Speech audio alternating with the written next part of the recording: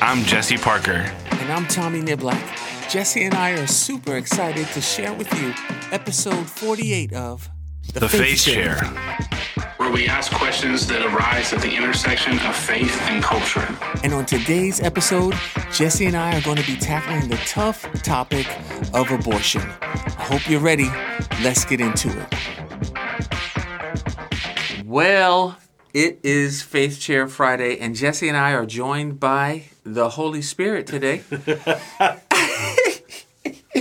As always. But today it's just us two, and Jesse's hair is tight. Your hair grows slow. No, you know what it is? I think there's just a difference between like a long haircut for a white guy. Yeah. Versus a cut for a black guy. Because ours you guys gotta in. have, but it's the lines. You guys gotta have the lines Right. clean. Like with my haircut, the lines don't really matter. That's true. And I have a lighter colored beard, so you That's don't true. really see the sharp lines anyway. It seems like the fade is still strong. I'd be more particular about it Yeah. if it showed more. So Yeah. like I can go 2 weeks. I'm cool. I know other people, like if I had a shorter cut, Yeah. or if I had like a line in my hair or Yeah. something like that, I need it done every week. So It's just a stylistic thing. Hold on, we can shoot. I feel like I you know what, it's like I grew up middle class, in the south end of Seattle. I feel like 2 cuts a month is like luxury. I used to like 1 cut for $12 as super clips. Hey. And now the price is like 40. One of my bosses was like, he came in Monday of this week, fresh cut. I was like, oh, the haircut is dope. And my other boss was like, how much was that haircut? He was like, oh, before COVID, it was like $25, I think he said. And for just a regular fade, there's nothing crazy. Now it's up to $35. Oh, is that a barber or is that just It's like like a haircut place? super cuts. Oh, for real? What? Wow. I was like, what? How about that for our icebreaker? What is the worst hairstyle you've ever had? I'm curious. Okay. I'm curious. Hold on. You can say that. You can say that in a second, because oh man! wow, you about to make me go all the way back. So disclaimer for our listeners. We're starting the Facebook Live. All right. Yeah, we'll wait. I'm gonna go live and put this light on. I got me one of these, but I got a big one. You got a bigger one? Yeah, I got the 12-inch one. For real? Yeah, and my wife has been just taking selfies. I'm like, sure. man, that's not even what I saw all those pictures. I bought it. So we've been, because of the schedule with her school and stuff. Yeah. I've been staying at church. Like we're at church almost all day on Thursday. Yeah. Which is when I do my Bible study on Zoom. So, but the problem with doing like Zooms and stuff from my office is I have the windows right behind me. So then my face is usually dark. So I was like, you know what? After I saw this that you got, I was like, let me get one of those. They're good. But then I was like, I got a big head, so I was like, I need a bigger one than the 6-inch. It's got to cover all. It's got to cover all this space. And then the lighting got me, but These are like standard now. I don't think you can do like you got to have a daggum light. Yeah. Pastor West is getting one now. I'm probably gonna have to just buy my wife one. Yeah. Because she's never gonna let me use it. But Nope. You'll go in there to get your light, and it'll I'm gonna have already one be. for our house office. I'm gonna have one for the church office. You're gonna have it's to. ridiculous. You're gonna have to. Oh my god! And Yeah, you got the one that's set up with that already has the stand, the holder for the phone. yeah. Is yours just attached, or is It's just is attached, it something yeah. you can take off? Ours you can take off. Like you can put it on something else if you wanted to. But yeah, it all came with it. That's tight. And it's got a little Bluetooth remote that I assume connects see. with your phone if you wanted to take pictures. But You went high I'm end. not going to use that. Well, because we both have the watches, so technically we have a remote at all times. Cool. But So what technology. What's the icebreaker? What is the worst hairstyle you've ever had? So we were talking about haircuts for you guys who just joined us, and now that got me thinking, like, what's the worst haircut Tommy, the barber, Tommy Trims, has ever had? the worst. See, Was it like a cultural thing of the time, or like you said you taught yourself how to cut your hair because of how bad your mom's hair was? Yeah, my mom, I love her, and she was doing the best she could, but it was out of necessity. It wasn't because she was like, I want to make them look good. Right. It was just, let me cut the hair because it needs to be cut. Yeah. And there was no style whatsoever. My hairline was an upside down U. It was just it was not pretty. But as far as hairstyles go, the ones that I chose, I wouldn't say they were bad, but thinking back on them, like I had Jerry curl, I had finger waves. Just everything from the 80s. Everything. You know what finger waves are? No. So, I think if you ever saw Harlem Nights or any of those jazz singers, yeah, and the hair looked like it was just like super so that's wavy, just but bigger. tight. That's Yeah. just bigger. That's what I was thinking it was just bigger. That's exactly. Waves. So they call them finger waves because you have to the person who does them has to shape them with their finger. Right. There's a lot of mess in there. I had finger waves. This was in high school and college, and I had cornrows. You know what I'm saying? My hair was braided. I had dreadlocks, which I loved. When did you have dreads? I had dreads once in college. So right after I had cornrows, I got dreads. Then I shaved them off, went bald. Then I grew my hair back, had the high top fade, the super high joint. And then I shaved it off. I was bald for years. And then I decided to grow hair, I think, when Seda was born. And I had dreads. They were like down to here. They were down to my shoulders. Wow. I loved them. What about you? Everybody assumed you're either... Well, that probably was too soon for them to assume you're a football player. But they all assume you were like Rastafarian. And man. People make so much assumptions based on your hairstyle. They did. Mine was definitely so... So this is what I was going to say right before we got on Facebook Live. So... shout out to anybody who liked soccer back then, and I know many of you did because it's only really America in terms of the entire world that soccer only recently kind of became a thing. But I grew up watching English Premier League soccer on early, like 6 o'clock in the morning on Saturdays. My dad and I would get up to watch the English Premier League games. And that's that was like late 80s, early 90s. So everybody had like the just hideous like mullet type, that was just what everybody's hair was back then when it came to soccer players. So I had not only to have just ugly mullet type thing, although I never really had it cut short on the sides. It was just kind of a mane. But I also had like a little rat tail. Oh. So it was just like one ugly haircut added to another ugly haircut. Mullet plus rat tail. Just give me the whole thing. Yeah, so give me the whole thing. That was my my superstar soccer player. Oh my god! Wait. Did you have a rubber band at the end? Was it braided? No. Because that would have just been all. I don't think so. I don't remember doing any of that. Did you know Jen when you had that? Oh no. No. That's the funny thing about Jen, though. She tells a story about how she used to go down and play at this one park. Because we grew up living very close to each other. Almost went to the same schools. For real? Almost worked at the same place a couple times later on in our life. But just never really... But she told a story about going to this park and throwing rocks at this white kid. And I was like, I swear I remember that. Oh, my. I think I remember this little brown girl throwing rocks at me. Oh, my gosh. At the park. I was like, that'd be so funny. She was picking her future husband. That would be super funny if that was actually... Him. Yeah. Him. No, we didn't meet until we were both adults. Oh, wow. Man, that's I'm glad we don't have that hairstyle anymore. There's some people that still try to rock it, but I actually saw a rat tail the other day, and I was like, I swear mullets are coming back, and I don't know why. They should. Like I understand that a lot of the like late '80s, early '90s fashion is coming back right now, but that has was been horrible for a while. But don't bring the hairstyles back. That was hideous. I mean, the clothes were bad enough, but don't bring back the. And not everybody could rock them even then. True. Don't even try. True.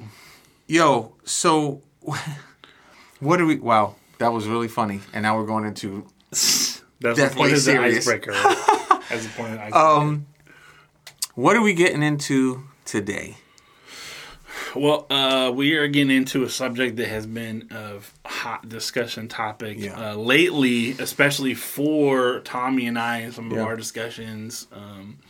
But it's also obviously it's a huge topic every time there's a presidential election cycle. Yeah. It's a hot topic in society just in general, for sure. And it's definitely one of the big dividers between what people call the left wing and the right wing, Republican, Democrat, whatever.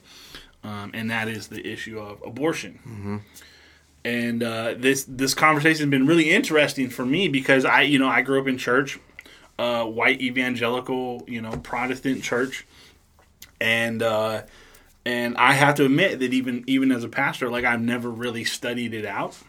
It just you're just taught that it's wrong, and you just accept that, and I never question that, and I've said that it's wrong and taught that it's wrong, but without ever actually. I had a basic I understood what verses people often referenced in regards to it, so I knew that there was something in Scripture, but I had never really studied it on myself, and so having these conversations and then going back and looking at the actual text, I'm like, okay, this is not quite what I had assumed it was. Right. And what I've realized is it's not. So you want to read that? There's not I'd have to look them up, but you guys. So in Exodus 20, there is essentially a law that says that if two men are fighting and one of them accidentally strikes a pregnant woman, which causes her. Most people have interpreted that verse as saying miscarry. When in fact the Hebrew just means cause the children to come out. Before. And then it says, if there's no further damage, he just repays, whatever the husband wants for the injury. So there's the idea that possibly could mean that the children were fine, they just came early. Or if there is actual, lasting damage, then there's a more serious compensation required of that. So people have taken that verse to mean that God is against killing children before they've exited the womb, right? And then you have the verse in Jeremiah. Oh, so that's probably the most famous one, right? Where he says, I knew you when you were in your mother's womb. I formed you, right? And so that's given us this sense that God is.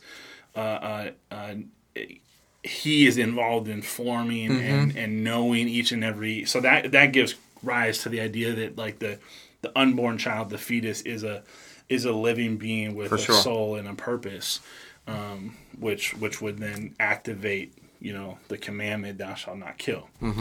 That's essentially the two verses that people have used to come up with this ban on abortion. And like I said, one of them might be a little bit of a stretch, mistranslation, although it could mean something similar to abortion, but it doesn't necessarily mean that the children died. Yeah, it just means that it caused an early birth. And also that's a very limited construct. Completely. because in that text, because in that situation, it's not the father and or the mother who have consented to this happening. It's if someone causes it to happen without your which we have those laws today. There's a lot of states where if you kill a pregnant woman, you're not guilty of just one murder, but you're guilty of two. Because that's against their wishes. So it doesn't quite, you can't quite blanket apply that to abortion. I think the biggest one for everybody is this Jeremiah one. Yeah. Right? I knew you in your mother's womb. Yeah. And the challenge, as I've looked at that, is the, they teach you in exegesis, you have to look at the writing style of the book. Right. And so, in places where it is more symbolic or poetic in nature, you have to be careful about taking it at face value. Right. That's right. And I was talking with somebody recently, and obviously he had a very different view of this, and I get it. Mm-hmm. We've all been taught this from like day one, and in that verse, the trick about, so what we're really saying in that verse is, what we're saying is that God is intimately involved in the formation of every single embryo, right, and every single fetus, right. The problem with that, if we take that, and it's super practical problem, practical problem. Yeah, if we accept that version of the interpretation, is that how do you explain things that happen to fetuses, in utero? How do you explain stillbirths and miscarriages that happen early, middle, late? How do you explain stillbirths and birth defects? And people can make lots of excuses like, well, this, but it happens even when people do everything right and are totally healthy and never do anything to endanger that. So you can't always point to somebody doing something to destroy what God was trying to do. There's a whole lot wrong with that particular point of view. Like that's wrong, because you have to take those things in consideration. Yeah. But there's so many other things you have to take into consideration if what the person is getting from that verse is that God, they're saying that, nope, abortion is not what God wants because He's forming them, He's making them, and He knows them. And they have purpose, right? Do you actually hear what you're saying? Yeah. Did you actually map out what your thought process was when you came up with that statement and that realization? Because there's a whole lot of holes in that as far as how you believe who God to be and who Jesus was and who He is. You know what I'm saying? It really goes all the way back to episode 2 of this season, too, where we talked about, is God in control? Yeah. And what we broke down was there's a misconception that is way too prevalent in the church of this idea, and we use it because it comforts us. It's a comforting thought when things are going crazy, that God is intimately not just involved, but in control of every little detail of everything that happens in the world. Like a puppet But we master. talked about how that would completely erase free will, and would completely erase, the consequences of, if He was intimately in control of everything to that level, then He wouldn't be letting people sin. People wouldn't find themselves in the situation and circumstances they are. God is in control of the big picture, the end results. But He has given us free will, and unfortunately, we have messed a whole lot of stuff up with that. That's right. But He does not take away our free will. That would, you simply could not form a religion out of the Bible if you take away the concept of free will, because then all the atheistic questions of why is their children dying, you'd have to put all that on God, and suddenly He's no longer the God that we profess to believe in. You have to put you have to put Hitler on God. You got to put. You have to put everything. You have to put that interpretation of that God puts all authority in place. Well, so then you have to put that on His plate. So there's we have to understand that they're on God. Not everything is face value meant to be interpreted literally, because there's a lot of different writing styles. And the example that I gave was in the scripture, God, and then Jesus quotes this actually later in the New Testament, talks about this idea that God says he I think it's in Psalms, because he's responding to David, that He sends rain on both the righteous and the unrighteous. He shines the sun on both the righteous and the unrighteous, right? And if we were to apply the same way that we read "I knew you in your mother's womb" to that, we'd be saying God intimately is in control and guides every raindrop. Well, then, again, so then we have to, every hurricane, death, every tornado, every earthquake, every eruption, every natural disaster, all of it is on His plate. And then we got to talk about how many unborn children died in those natural disasters. So, that, you can understand real quickly how that way of interpreting those verses becomes very problematic very quickly. Spirals we out of do control it so fast. because it's the only thing we can find in Scripture that supports this ideology of abortion. The other thing that I found as I researched was that not only in biblical times was abortion not necessarily commonplace, but it was done. Mm-hmm. I mean, we understand in biblical times, children were important. That's right. It was a big part of your wealth. your status. Mm-hmm. So it wasn't something necessarily that was done lightly, but it definitely was done. And then in biblical times, it wasn't really until, like, I think it was, I was reading, if I'm remembering correctly, I think it was the 1700s where the Pope came out and with a ban of, abortion is against God and abortion is a sin. Until then, it had been frowned upon in the church, but never outlawed in the church. And so we have to look at church history too. Yeah. They didn't have that understanding. They didn't lay that out. They didn't codify that in law. Mm-hmm. It was frowned upon, obviously, because of it just being a life and the tendency for that to happen in relationships that are outside of marriage and things like that. But not all of them. Mm-hmm. And of course, you're talking about a time when it was obviously much more dangerous to try and do these things. Everybody was going to die. Yeah, they were using medicinal plants, and I don't know if they even tried surgical types of things back then. They might have, but it was not safe. Yeah, so to go under the knife. Essentially, what we found is that the history of biblical understanding of the issue of abortion is way more complicated and way flimsier than it's communicated in modern Christianity, especially in the United States. Because like with other topics and other issues that come up in Christendom, it's not just black and white.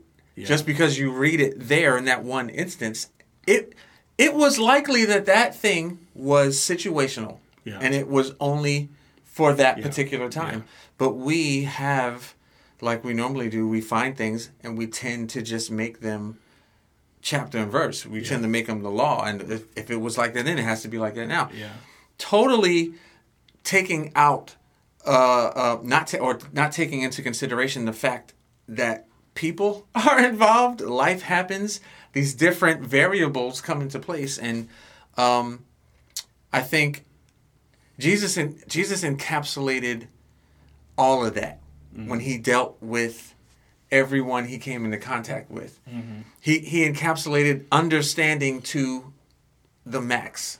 You know what I'm saying? He was like, he's talking to the woman who they're about to stone because they caught her in adultery.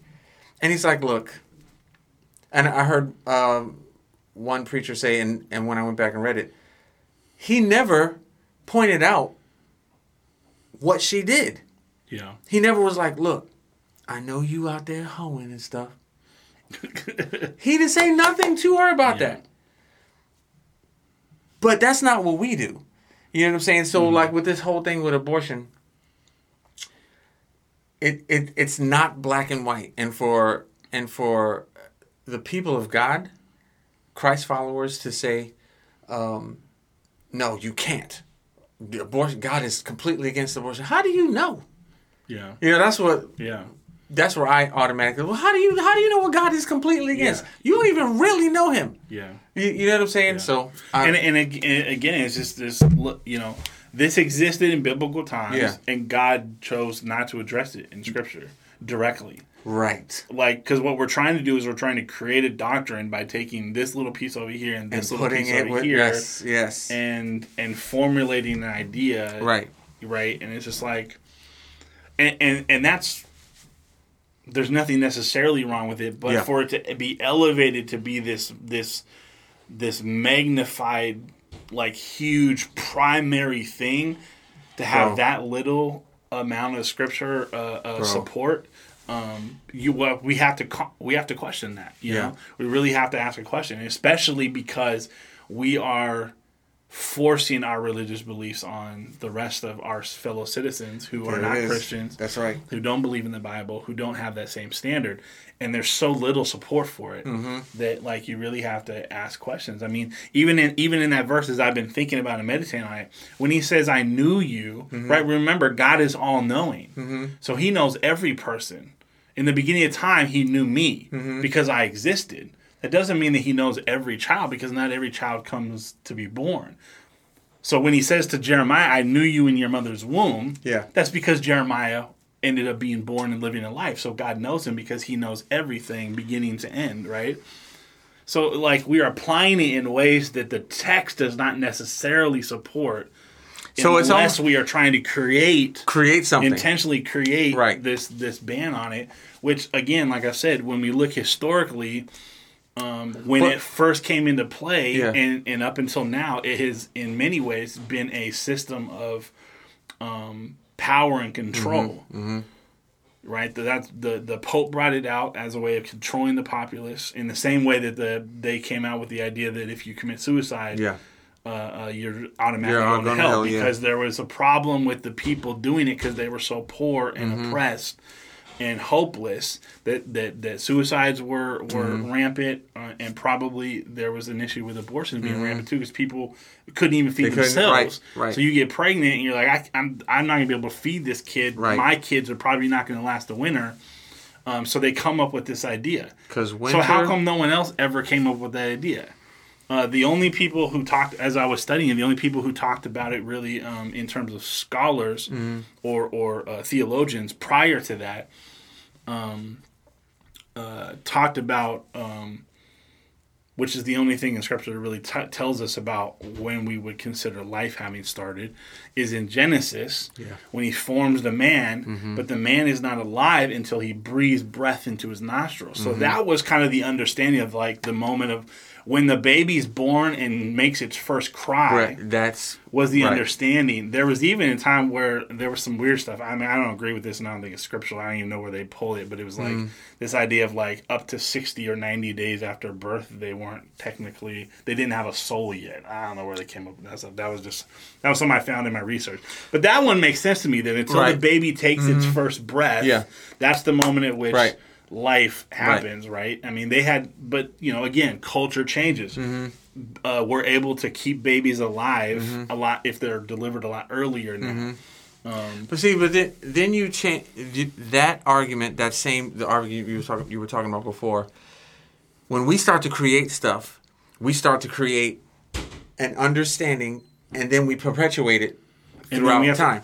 And then we have to try to back it up. And then we have to come up with rules and stuff to lay that. That's what we see in Scripture, right? Where the Pharisees and the Sadducees had created this entire legal framework. That's right. That didn't really have anything to do with God's law. It was just what they wanted. Societal controls that they had come up with to try to, if they were pure of intention, just to try to help people live according to the Mosaic law. But we also understand that many times that those are just systems of power and control. So here's a question: keep you feeling guilty and needing me, and again, if I'm the one creating the law and I'm the interpreter of the law, in the same way lawyers have jobs today because our law is so complicated, they were giving themselves purpose and status within the society as well. So there can always be a question of motive in that. So here's a question, because here's where I was going with that whole creating thing, because you touched on it a little bit, and it made me think about why I even had the thought about making a blanket statement about abortion, and it being wrong, and there's never a time when it is right. It's always wrong, and shame on you if you have an abortion. And then I'll share a story, personal story. What then does life before embryonic stage look like? Is it because I feel like people have created this story, this scenario that, well, my baby's in heaven talking to God right now. As a what are they? Are they a baby? Or are they a full adult?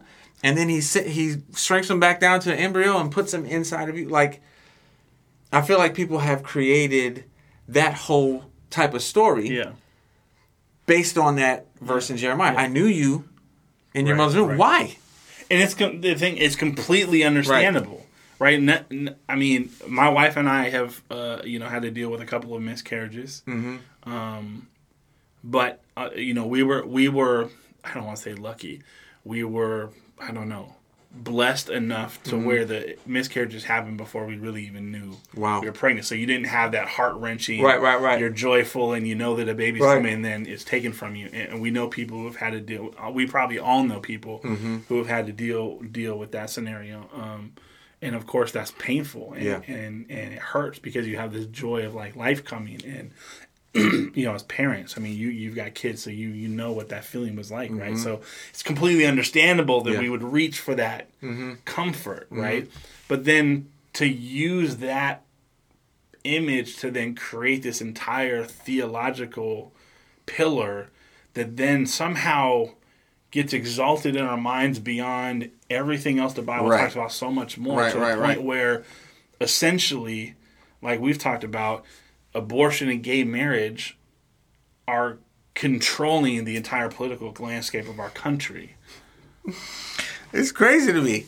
Like and they, then it becomes they control the political landscape of our country. Right. Whichever side of those two things you're on will determine who is going to vote for you. Right. And whoever can get more people to turn out to the polls will win that election. Because politicians doesn't matter what your financial plans are, doesn't matter what your foreign policy is. All of that is secondary. People, it could be good, it could be terrible. People are not going to vote for you or are going to vote for you depending on where you stand on those two issues.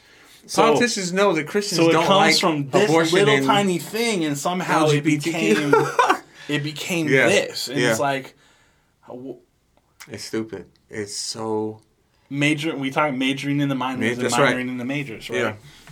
And so, I don't understand how that could become, and I'm saying it facetiously because I do understand, but it's ridiculous how you can take something that you obviously made up and make it gospel and just tell people, no, God is talking to your kids right now before you even have them.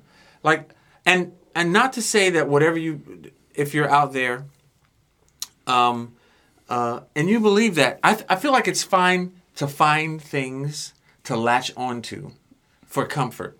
Yeah. But then when you make it something that you're now sharing with people in an effort to get them to think the same way, there's a problem with that. Think of it like this. This is the picture I just got in my head when you were saying that. If you're in the middle of a hurricane and you don't have any shelter, you grab onto a tree so that you don't get blown away. Right. But when the hurricane's over, you don't live in that tree. Right? Right. So like when storms hit us, we're gonna grab whatever comfort, whatever is gonna help us anchor our emotions and our faith during that storm, so that we don't get blown away.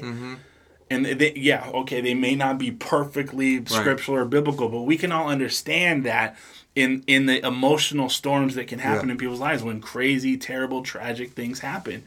You just reach out for whatever you can to hold you steady. But when it's over, calmed down a little bit and you can get steady footing, you don't set up shop there, right? It's not a permanent structure. Right. It was just a safe place in the storm. To get you through. That's right.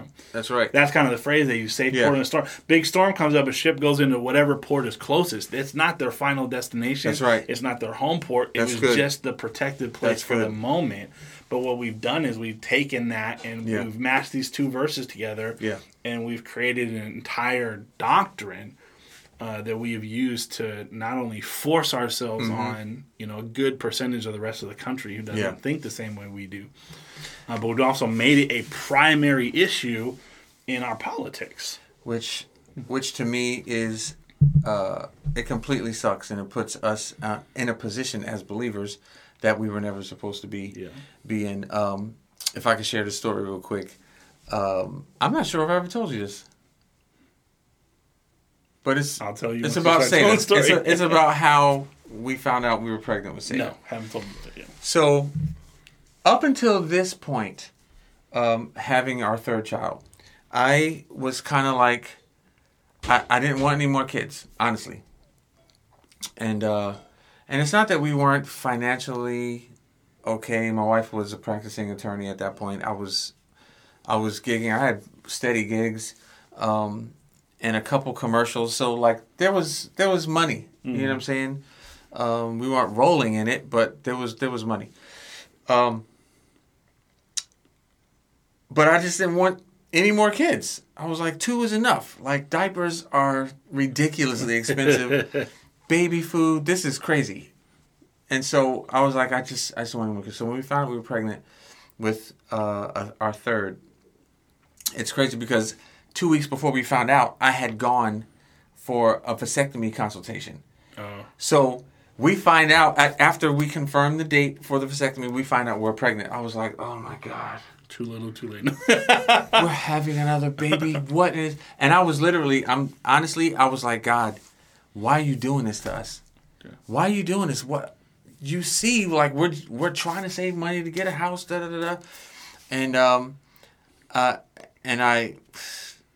I'm not this person now, but I was going through when this was happening, and I actually said these words to Mariah, my wife. I was like, babe, not to be like this. It's a joke, but I'm half serious. Like, I want to name this child something that means God doth have sorrow on us. God shows sorrow to us. You know what I'm saying? Because I was like, why is this happening? Why are we having a third child? And I was seriously considering, babe, maybe we should have an abortion because this is crazy. Long story short, we got some great counsel about it, and we obviously did not have an abortion, and our daughter Sayla is one of 3 best things that ever happened to us. But I wanted to share that story because in that instance, in that particular situation, I was choosing for us, or putting it on the table for us not to have a kid just because we didn't want one. Yeah. You know what I'm saying? And in that instance, for me, for us, I believe that was something that God did not want. Mm-hmm. You know what I'm saying? Yeah. Because we were taking into our own hands and making the decision based on, honestly, selfishness. Yeah. Well, that's not what we want right now, so we're not going. You know what I'm saying? Right. So in that particular instance, for us, it was something that we believed that God did not want us to do. Right.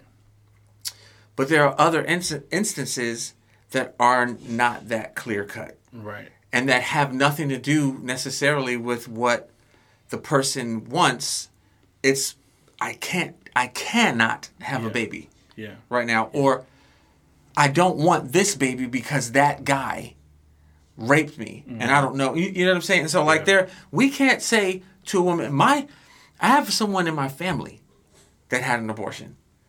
God loves this person. Mm-hmm. I love this person. This person, God is using this person's life. You know what I'm saying? Yeah. But they had an abortion. You know what I mean? So I feel like we are not only locking God into a box, but we're locking people into a box. Like, they're not worth redemption now. Mm-hmm. You know what I'm saying? Yeah. You're not worth redemption because you had an abortion. And the other issue, gay rights, you're not worth redemption because you know what I mean? So they had some research come out recently talking just about the level of depression, narcotics, and suicide in the LGBTQ community of kids who were, suffered abuse or were kicked out of their Christian homes. Good Lord. And it's just like, and again, there's been a lot of discussion, like, you can't be pro-life unless you're pro all of life. So it's not just, this conference, which I think is right and fair to say, you're not pro-life, you're pro-birth. That's right. Because let's make it clear. We're not willing as a society to take care of these children. And That's right. I did the math because they said, like, in the United States, I think it was like 47 million abortions since Roe versus Wade. So I'm doing the math over the generation. I'm like, that would be like an extra 150 million people in the United States today. Which would be could have possibly been 50% larger, 15% larger population. Like, what would we be doing right now with all of those people? Especially considering that a large percentage of them would have been born into low income or poverty. That's right. Like, we think we're facing social strain right now. Like, so again, it's like you can't You can't just take the one part and not be for everything that comes after the fact too, right? So that's what jacks my wife up. She's like, "Why are you saying you're pro-life? You're pro-life, but you don't care about the girl who got pregnant. Yeah. You don't care about helping her, and you won't care about the baby after it's born to help it. Yeah. To help the baby and the mom who are in this low income below poverty in most cases, you won't help them at all. And how much more will you be having to pay in welfare that everybody complains about? So it's a very complicated issue, but I think at the core of it, what I've found is that the biblical basis for a blanket ban on abortion is shaky. Yeah. I am not God, so I can't say it's completely wrong, but I don't. Here's one of the points that I found when I was doing some research that I thought was very compelling. God in the Old Testament goes into great detail in many different instances about regulations for all kinds of aspects of society, including a lot of things having to do with women's sexuality and reproductivity. Very and detailed. never addresses something that seems as serious as the issue of abortion, which this was something that was done back then. So it would have been something to be addressed. There was a multiplicity of rules. All kinds of random details. Crazy stuff. You're like, okay, I get it, but that seems pretty specific for you to need to address it. But never once came out with something that's saying, and, he talked about oysters and clams. And anyone who kills an unborn child is a murderer. Or, you shall not... Never says anything about when life starts. None of that. And so that to me is telling as well. He never made an affirmative statement about it. Right. Even though it was a known practice and issue at the time. Yeah. They were just, it was left and right almost with it. It wasn't, kids were important, but they were not as important as someone becoming president today in our day and age, because it was like, this is not a good move for this family, so we're not gonna so then you have the issue, I forget which book, I'm gonna say Leviticus because it sounds like something that would be in Leviticus. But it could be anything between Exodus, Deuteronomy. Right. But I'm going to say Leviticus because I can't remember exactly, but you guys can look it up.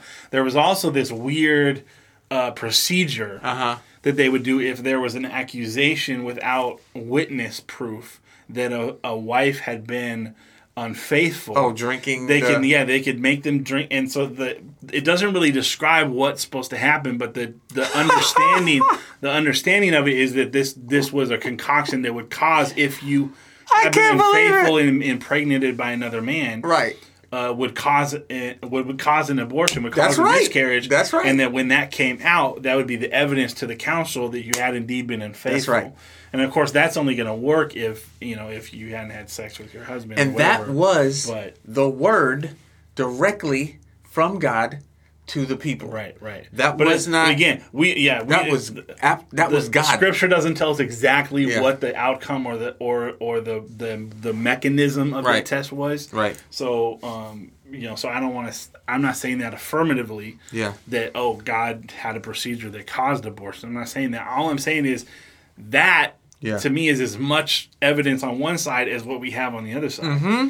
And so, the issue really becomes, to me, and this is what it really came down to for our conversation, was in the context of all the stuff that we're affirming and allowing in the political sphere, and even within the church in our own lifestyle, the things that we turn a blind eye to and allow, sexual immorality. Wow. You said this the other day on your divorce, Facebook page. Pornography, masturbation, deceit, theft, cheating, lying, bearing false witness. Yep.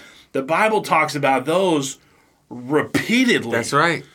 So when you're looking at the amount of scripture that backs up that these are sin and an abomination, you've got this big stack, and we turn a blind eye to all of that. Yep. We're willing to allow all of a bunch of that. I mean, the political sphere right now, we've decided that it's okay that the candidate we're going for, as many evangelicals, represents a whole bunch of these things that God calls sin and an abomination. And then over here, there's a little tiny bit of scripture that may or may not suggest that God is against abortion. and we've made that Come on, guys. the primary issue, and the world's looking at us like you're trying to. And we'll get into this too. Like, even if God is against abortion, should we be forcing that rule on non-believers?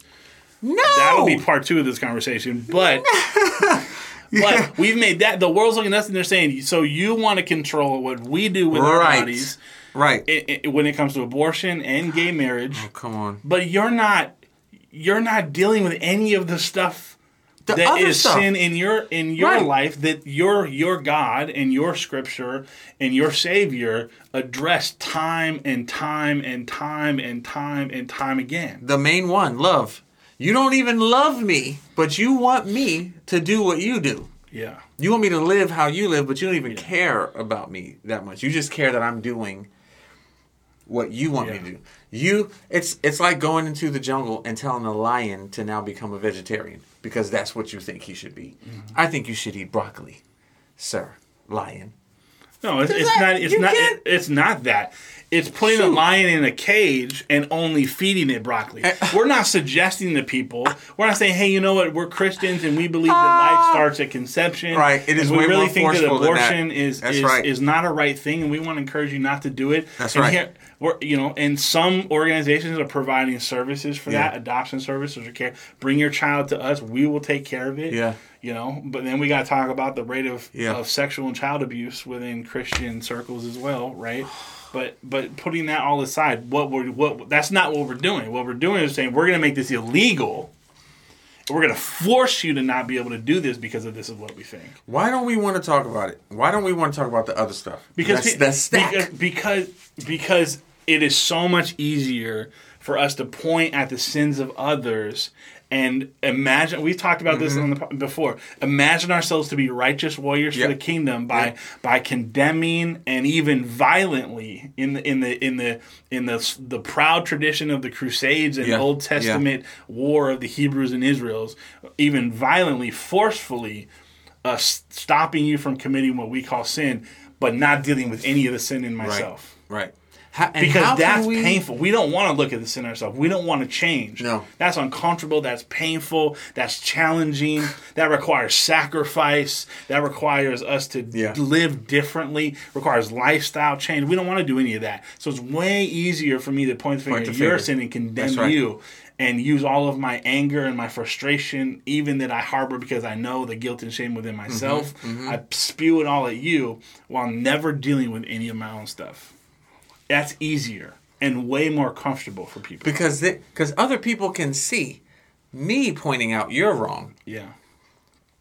They don't know what happens behind closed doors. They just see, that person is a champion for all that's good and all that's right. Yeah. But behind closed doors, it is a lie. I can say that because that's how I used to live like that. It was like, when I'm out, you're going to see the good, the righteous, but when I'm behind closed doors, that's when I'm going to do whatever I want to do. Right. And the definition of integrity is you are the same. Yeah. When nobody's watching. Yeah. The same. And we don't like that. We definitely don't like that, and which is why we can say abortion is a black and white issue. It's a black and white. Yeah. It's wrong. Period. Yeah. You can't. But you lying on your taxes every year. Thank you. Not a black and white. Thank issue. you. Right. No.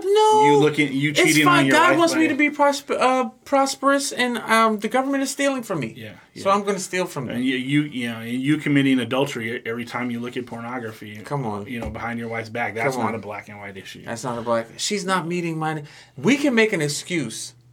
We know how to make an excuse for everything we want. Yeah. And half the time, the stuff we make excuses for ourselves about is the very thing we are the most vibrantly and actively outwardly against in other people's lives. That's right. You know what I say to that is the age old go back to your playground recess days in elementary school. Takes one to know one. Takes one. Listen, I saw your page this week. And you were going in. But the craziness that ensued after, like your initial posts, and you hit on abortion, was like outrageous. It was completely outrageous. Like, I don't understand what it is. What it is that's keeping people so tied to the people that are believers. Yeah. You claim to be a believer. What in this world is tying you to the world more than... I mean, James said, if you love this world more than you love God, you are at enmity with you. There is a gap between your relationship or the relationship you think you have with God. Yeah. He said, there's a gap if you love the world more than you love Him. And I feel like they're not getting it. Yeah, I feel like there's I want to flip the other side of that coin though, because I think there's a different side of that coin that people need to face that's more important, especially right now. If you hate the world more than you hate the sin in your own life, you also don't know God. And that's it. That's a wrap. That's a wrap. Cut. We make it all about love because then we can just focus on whether we do nice things or we volunteer. But it's also about the animosity that we project to the world as the church right now. Yeah. And they don't see us applying that same animosity to our own sin. And so they have every single right in the world to call us hypocrites. And the Bible talks about it. I put this in. The Bible talks about being two-faced. Talks about being serving two masters. It talks about being lukewarm. It's you can't serve two masters. All that kind of. It talks about that, and it's the context of you cannot be split. You cannot hate your brother and love God. 1 John. 1 John tells us that you can't hate your brother and love God. You can't hate the people that He loves and not hate the sin in your own life. That's it. You can't hate the people that He loves. And to me, this is what I don't know why I hadn't made this connection before, but when it comes down to this political ideology that's in the Christianity in America right now and in the church, that has really set up the two sides of our political sphere landscape in the United States right now. It's simply this is exactly what the parable of the speck and the plank was all about. Because what the world sees, and all these people who we're trying to control and force to live according to right there, bro. All they see is us, the church Christians, walking around with these big old planks in our eyes with all this sin in our lives. And we're trying to pick out the thing in there. Let me get the little speck in your eye, and we're making a mess of it. That's the whole point of that. It's even bigger than this, but just as a visual, it's like a 4x. Let me put this whole guitar right here in my. And we're trying to get the little speck out of their eye, right? And the whole idea is like deal with your sin, before trying to point any fingers and deal with anyone else's sin. And the point behind that, and just to stretch that out, drag that out. Where Jesus was saying, you can't, because of the plank in your eye, you can't even see. Yeah. You can't even see anyone else's issue. Not only that, but you're going to be trying to find it. You're going to smack him in the head with a 2x4 sticking out of your eye. And isn't that basically what's been happening? It's like, we want to help you fix this sin in your life of either LGBTQ, homosexuality, same-sex marriage, whatever, and abortion, or abortion. We want to help you fix this sin in your life. So, and we're just smacking them around, just bam, bam, bam. Turn. What'd you say? Blank. Yeah. What? Huh? And I'm willing to do it by lying, cheating, stealing.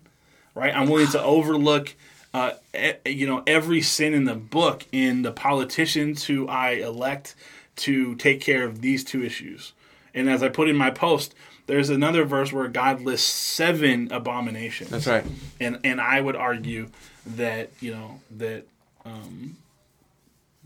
right wing right now, in terms of ideology and specifically in Trump, represent at least 6 of those.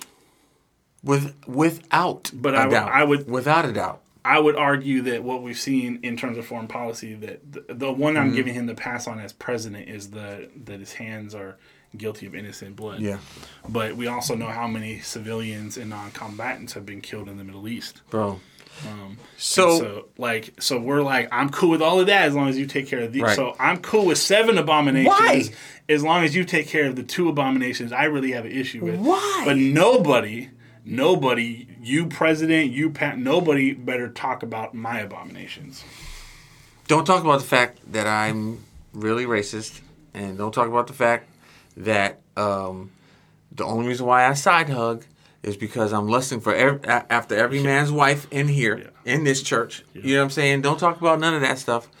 Don't talk about the fact that this is my 3rd marriage. What so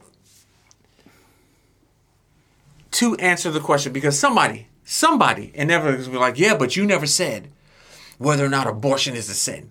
What's the answer? This is what just to push back, keeping your story in mind. Disobedience to God is sin. Okay, and so. Bye.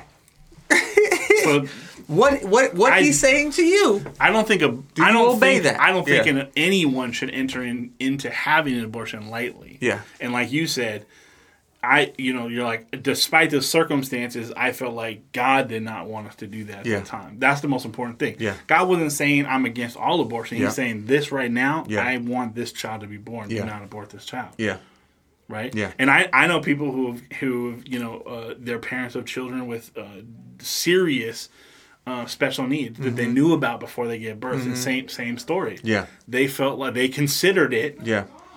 And God told them, "No, I want this child to be brought into the world." But I also know people who that's not true. That's not the case for, yeah. That they didn't feel that. Like that a family member of mine. Yeah. They were upset when they did it and after. Yeah. But they heard God audibly let them know. Yeah. Listen, I've covered that. Yeah. My son covered that. Yeah. Yeah. So what my personal feeling is that there's science and understanding to support the assertion that life starts at any place in pregnancy. I think that you're well within your rights and well with science to interpret that life starts at conception. That life starts when the heart beats. That life starts when an embryo, a fetus is viable to be removed from the mother and still survive, or when it takes its first breath. Anywhere, I think that you can support that.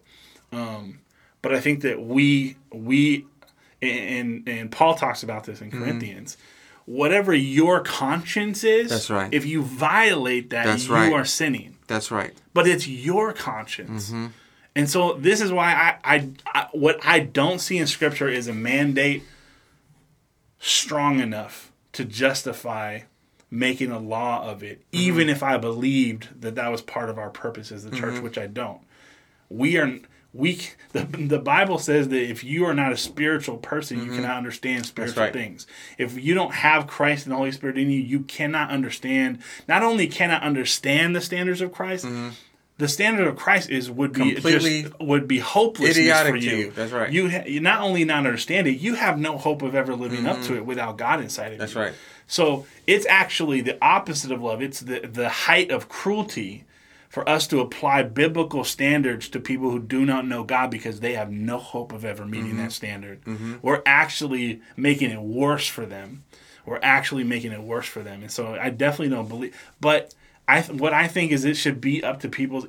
If the church decides that abortion is not something they support because the church says, you know what, we believe that, and I'm talking about the whole church, the body of Christ, as the Christian church, even globally, if we all came to an agreement, we've decided that life begins at conception.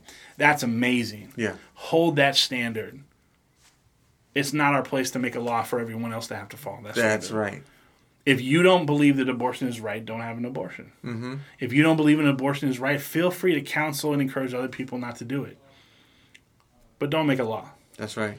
And beyond that, as a criminal justice major, as a law student, as somebody who was going to go into a legal career before God called me into ministry, there's nothing in the Constitution that deals with this.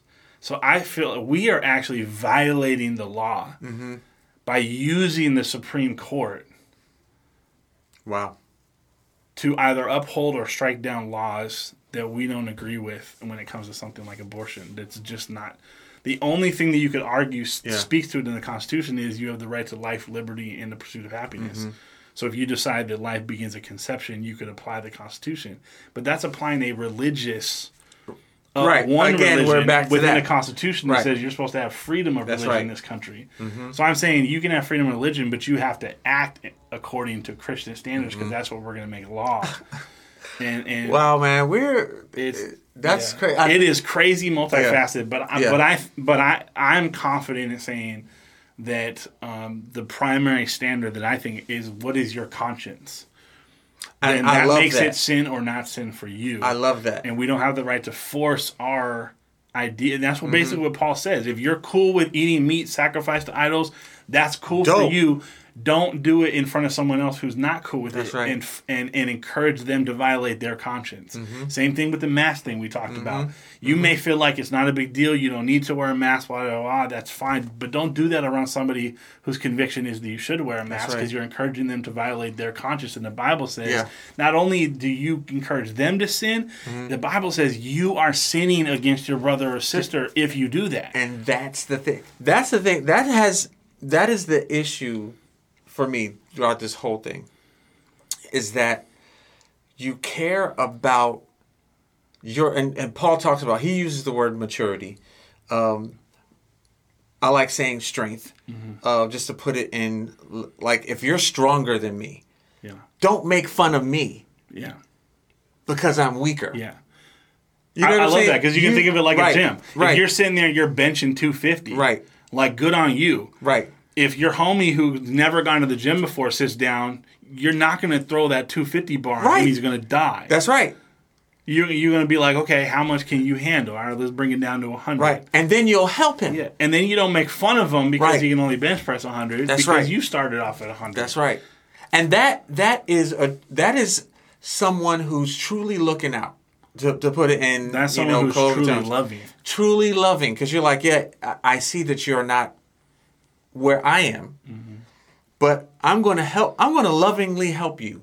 Yeah. And it's not forcing that person. You're not saying I'm consciously making an effort to make this person get to where I'm at.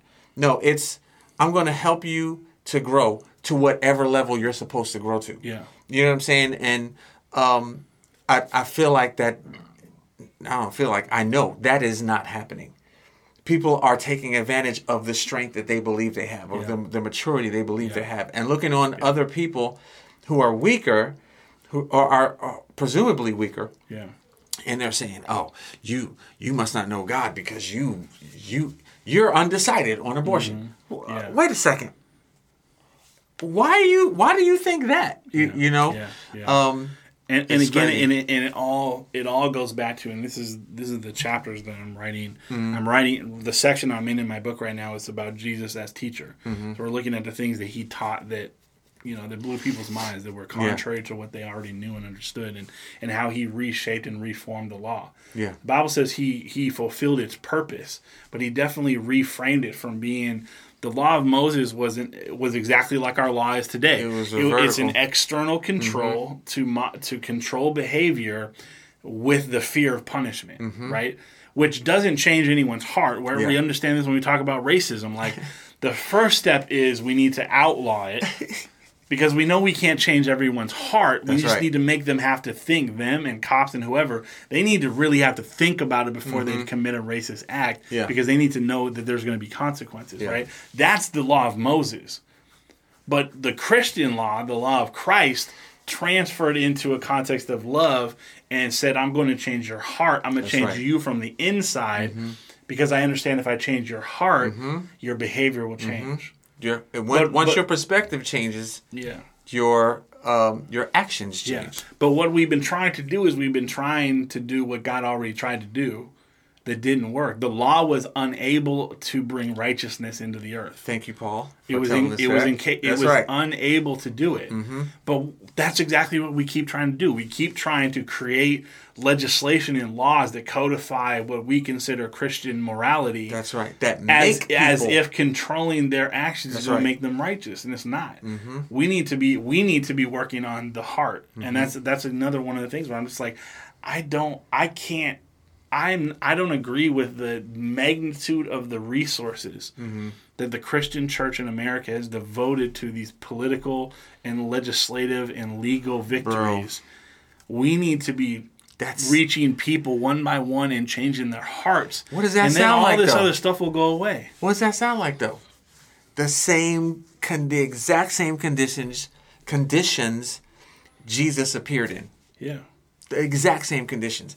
They're wanting to overthrow. They want power in government. They want their position back. The Jewish people want their position back that Rome had come in and taken. Mm-hmm. They were oppressing them, and they didn't want that anymore. And they thought Jesus, the Messiah, the anointed one, meant that exact word meant anointed to be king, earthly king, ruler. Yeah. And they wanted him to change their physical position, their physical outlook and outcome. Yeah. And he was like, I'm not here for the outside. I'm here for the inside. And it's the exact same thing now. And it's hard to watch our brothers and sisters just out there like clamoring for this to be right, for earth to be right. Paul said the only thing the law did was condemn us. That's right. The only thing the law did was condemn us. That's the only thing. It showed us how much we needed grace. The only thing we're doing by creating these laws is we're condemning people to death. It's not changing their heart, and so it's not changing their relationship with God. Here's the thing. If we created a perfect society where all of the laws perfectly reflected the standards of Christ, the only thing that would accomplish, we would all be criminals. That's what I was like, then what? We'd all be felons. Right. And nobody could vote. Right. Like that's all that would not reconcile us to God. Have you seen Handmaid's Tale? I haven't. It would not give us salvation. All it would ensure is that every single one of us would be breaking the law every single day because we're all failing. That's right. And we need to stop focusing on how other people are failing. And the church. And we've talked about so many times. Paul says, it's not my job to judge the outsider. That's right. He says, it's not my job as the leader to judge outsiders. That's right. He says, but it is your job to judge those inside the church. So a lot of people say, like, well aren't you doing that? Well, listen, I'm talking to people who are Christians. So I'm talking to the church. That's right. And the Bible says that I have the right to call out and to judge when I'm seeing unbiblical activity in the church. So that's what we're doing. And we're not pretending to be perfect. Unchristlike, because you made the difference. Not unbiblical, right? Because that's part of the unchrist. Thank you. That's a good delineation. Unchristlike behavior in the church. Then we have to call it out. Yeah. Right. Even our esteemed president says that he's Presbyterian. Well, so then we can call it out. We can call it out. Yeah. So right, because you now are my brother. If you're going to commit the abomination of dishonesty, if you're going to commit the abomination of false witness, if you're going to commit the abomination of shedding innocent blood, if you're going to commit those abominations, I'm going to call you out on it. Right. And I'm not going to allow you. I'm not going to say it's cool for you to do that as long as you wipe away this one abomination. That's right. That's not a good trade, guys. One abomination for 5 abominations for 7 abominations. That's not a good trade. That's a bad trade. I don't know if you guys just know that. I don't know if you guys are all just failing in the stock market or what, but that's a bad trade. You guys all just finish at the bottom of your fantasy league? That's funny. No, that's funny. That's a bad trade. That's hilarious. And I posted an article from MSNBC, and I forget what the source was for their. I can't remember whether it was the Sentinel or something, but they were publishing. They were talking about how some of the reports they've gotten from some staff members, from Trump, about how he talks about Christians behind closed doors versus how he talks about in public. What really got me was at the end of the article they had this quote where it was basically saying and this is the view of the world of the church is that this is him saying no this is the writer. Oh, okay. After all this stuff, and he's just saying basically saying but this is the deal that the evangelical church made at the beginning with him. Was that we're going to overlook all of your antics, all of your indiscretions, all of your what's the word I'm looking for?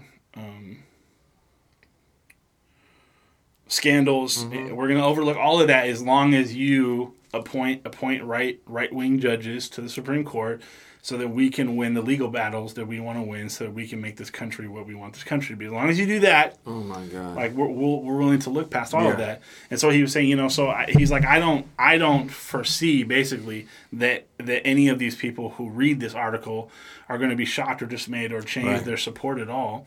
And essentially that's the agreement. That's the lack of integrity, and that's this backhanded, backwatered, dark backroom deal that the evangelical church has made with the president. That this is what we want from you, and we're willing to support you even in the face of all this other mess, as long as you do this or that. And it's not. Not only is it not scriptural, it's not Christ-like. Shameful. But it's not a good look. Is it? To the people my we're dad supposed used to to be say reaching it's with the a gospel. shameful God. It's a shameful God. Yeah, it's not. We really have to take a step back and think about what we look like. Yeah. And I put it in a post on social media today. I said, look, guys, essentially we're a prostituted bride right now. Like, we've prostituted ourselves our integrity, our righteousness, our holiness, our Christ-likeness at the feet of anti-abortion and anti-gay marriage. We've prostituted ourselves at the feet of that. And I don't know how they became such integral core things when the Bible speaks. Those two things. Even homosexuality. He talks about, it's only mentioned 2-3 places in Scripture. He talks, one time God and Jesus talks about all this Testament. other stuff that we're allowing and turning a blind eye to and just being fine with. He talks about this stuff so much more. And the early church was called out for this stuff so much more. I don't understand how those two things became so important that we were willing to lay down ourselves. And ultimately it's just like, we're not a bride waiting for the bridegroom. We're prostituting ourselves right now. Because we have a lot of spots and a lot of wrinkles. And that's why for me it's not about, you have your opinion, I have mine, and agree to disagree, and it's a free country. And no, if you're a part of the church, I'm not letting you get away with that, because this is destroying the gospel. We are destroying the church right now, and we're doing it for something that's not even a primary issue. Gee, if we're really followers of Christ,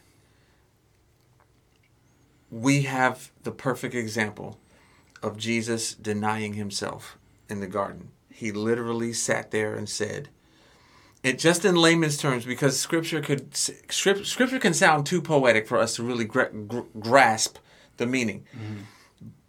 What we read is him saying, if there's any way this cup can pass, so be it. But not my will. Your will be. What he's basically saying is, God, I don't want to do this. This sucks. Is there any other way? Because you showed me, I remember you showed me the tape before I came here. And this is the part that I told you before I came, that, man, do we have to do it like that? And now it's time for me to do it? Look, I don't want to do it.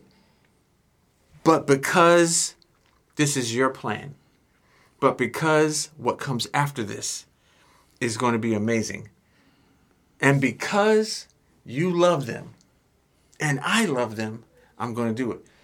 I feel like that's one of the most perfect examples of sacrificing your will.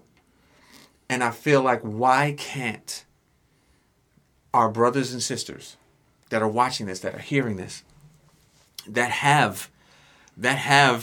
are kneeling at the feet of abortion and same-sex marriage, those issues, why can't you kill your will? Sacrifice it like Jesus did. If you claim to be a Christ follower, sacrifice your will. Because at the end of the day, like what Jesse said, and you're 100% right, the world is looking at us. Like, y'all are a fraud. Yeah. And will fast become irrelevant because we will not have the mark that Jesus said we should have so that the world can know that we are his followers, and that is love. Yeah. We won't have it. We don't have it because they don't see it. Yeah. Or they're not seeing it. Yeah. The simple fact is, when you look at Jesus, and even when you look at the rest of the New Testament, the apostles' letters and the epistles and all that, they never condemn the sin of the world. Ever. They condemn the sin in the church. Jesus never condemned the sinners that he came across. He condemned the religious people who didn't understand God properly and were teaching his people wrong and couldn't see. They didn't have eyes to see. It's written They didn't right have there. ears to hear. It's written and that's right what, there. That's what I'm seeing right now. I finally came to the realization. I'm like, look, Jesus dealt with the same thing. Yeah. Like, this is really clear, and yet people are so entrenched in these belief systems. They don't have eyes to see and they don't have ears to hear. We probably should have prayed that at the beginning of this. We Lord, should give have. them. I'm praying that right now as Yes. people listen to this when it gets published Yeah. on Monday. God, I pray that they would have eyes to see and ears to hear. In Because Jesus' without that, I mean, when Jesus was telling I was reading this, when Jesus was telling the disciples about the new, the law of Christ version of divorce and adultery, Yeah. and he said, if any man Even looks. divorces his wife, except if she's unfaithful, he commits adultery. And the disciples' response was hilarious. They were like, well, then no one Who should can get be married. saved? Right. Like, marriage is like, they were like, what? And Jesus said, not everyone who can accept this, but only the ones who God makes able. Right? And so, like, I understand, like, it requires God's ability for us to see the truth and God's ability to break out of these entrenched mindsets. And that's all we can pray. Yeah. All we can hope to do is just speak the truth into the atmosphere and then pray that people have eyes to see and ears to hear. That's all Jesus did. He didn't force anyone. He didn't stop if there was one person who didn't accept it. Yeah. He was like he constantly said, those who have ears to hear and eyes to see, listen to what I'm about to catch the truth I'm about to drop. And I believe that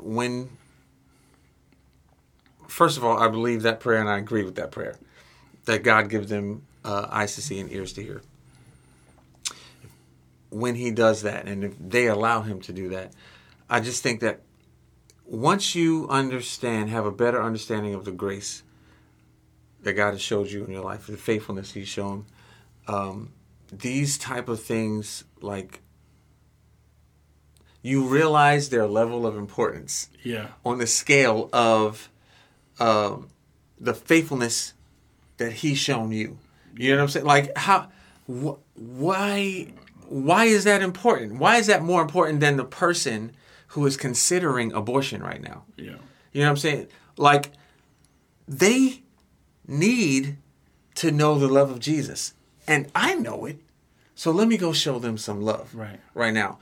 And so with God opening their eyes and opening their ears, I also pray that God reveals to them the magnitude.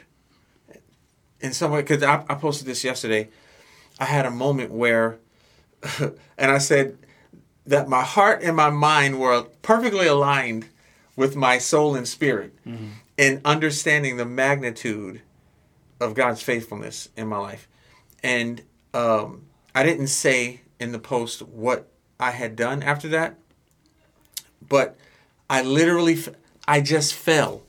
I literally fell because I was like, holy crap.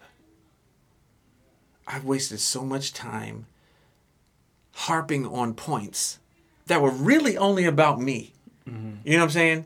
Really only about me looking more holy to people than actually caring about people. And that's what a revelation of God's faithfulness and God's love will do to you. Yeah.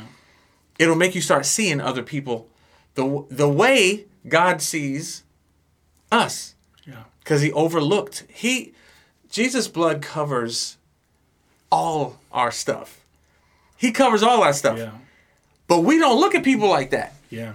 Yeah. We're just like, oh, she had an abortion. They want to have an abortion. Yeah. They're in we're supposed gay to love marriage. Our neighbor, and the definition of love says, and it covers a multitude of sin. We don't A cover multitude of sin. cover anything for people. We point it out, call it out, criminalize it. We don't cover anything. No, we don't. Oh man. I mean, I'm walking with a young man right now through, he's, needed to walk through a journey to get, free of, lust and pornography. Mm-hmm. And we knew each other, but we hadn't talked in a while. And, he was just like, the reason I reached out to you is because I kind of tried to do this in my own church. And all of a sudden people in the church knew stuff about what was going on in my life. Because people can keep their mouth shut. Because we're so eager, so excited to tell other people about how other people are sinning that we don't even have integrity inside the church. And of course, you kidding me? We're right even now? worse towards people outside the church, right? And so, where's the love that covers a multitude of sins? Where's the grace and the mercy and the forgiveness that God shows us? Where's the multiple chances, right? God didn't point at us and say, what you're doing is a sin, it's illegal, it's criminal, I'm going to cast you out. He came for our heart, and he changes our heart, which changes our actions. That's crazy. And the church needs to get back to reaching people's hearts, and you cannot reach people's hearts with what we're doing right now. We're saying, I'm going to control your life, I'm going to control your actions. I'm gonna make sure that you understand that everything you are and everything you do and everything you believe that you are as a person is illegal and a violation and a sin and an abomination, all that kind of stuff. You can't reach someone's heart that way. And you're past redemption if we don't see Jesus doing it. He did not engage the world that way. Yeah. He didn't. And so I don't know why we think that we can or should or want to. Why do we want to? Why do we want to? Wow. Man. So next week, looks like we'll continue this same conversation, but we'll have someone joining us. And we'll find out his unique perspective as a public servant and as a pastor.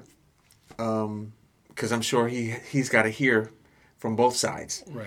The abortion issues, the race issues. Yeah. Someone who, as a Christian, has to stand in a political place where you have to lead both believers and unbelievers. Yep. So I'm excited to continue this conversation. Like I said, it was just me, Jesse, and the Holy Spirit today. But next week we're going to be joined. Probably not everybody listening believes that it was the Holy Spirit here with us, but... Right, I didn't even think about that. But he was. Because he definitely was, yeah. Because you don't have to invite the Holy Spirit. He lives inside of us. 100%. The fullness of Christ. 100%. The Bible says the fullness of Christ is within your flesh body. Yeah. Because of the miracle of the cross and resurrection. So, man, so where can people go if they have any? I like how my friend... I don't know if I want to tell them on this one. But well, check this out. This is how Stephen closes his podcast, and I love it. I don't want to steal it, but I just love how he emphasizes this. He goes, if you have any encouraging and kind things to say, send it to... so if anybody has any... Where can they go if they have any encouraging or kind words or topic suggestions? Yeah, topic suggestions, all that kind of stuff. You guys can comment or message us on Facebook at The Faith Chair, or you can email us at faithchairpodcast@gmail.com. Again, that's faithchairpodcast@gmail.com. Awesome. Y'all have a great weekend. We out. Thanks for listening. Thanks for listening. Join us next time. Yes, please join us next time as Jesse and I continue to ask and answer questions that arise at the intersection of faith and culture. But until then, we'll see you guys next time here on The Faith Chair.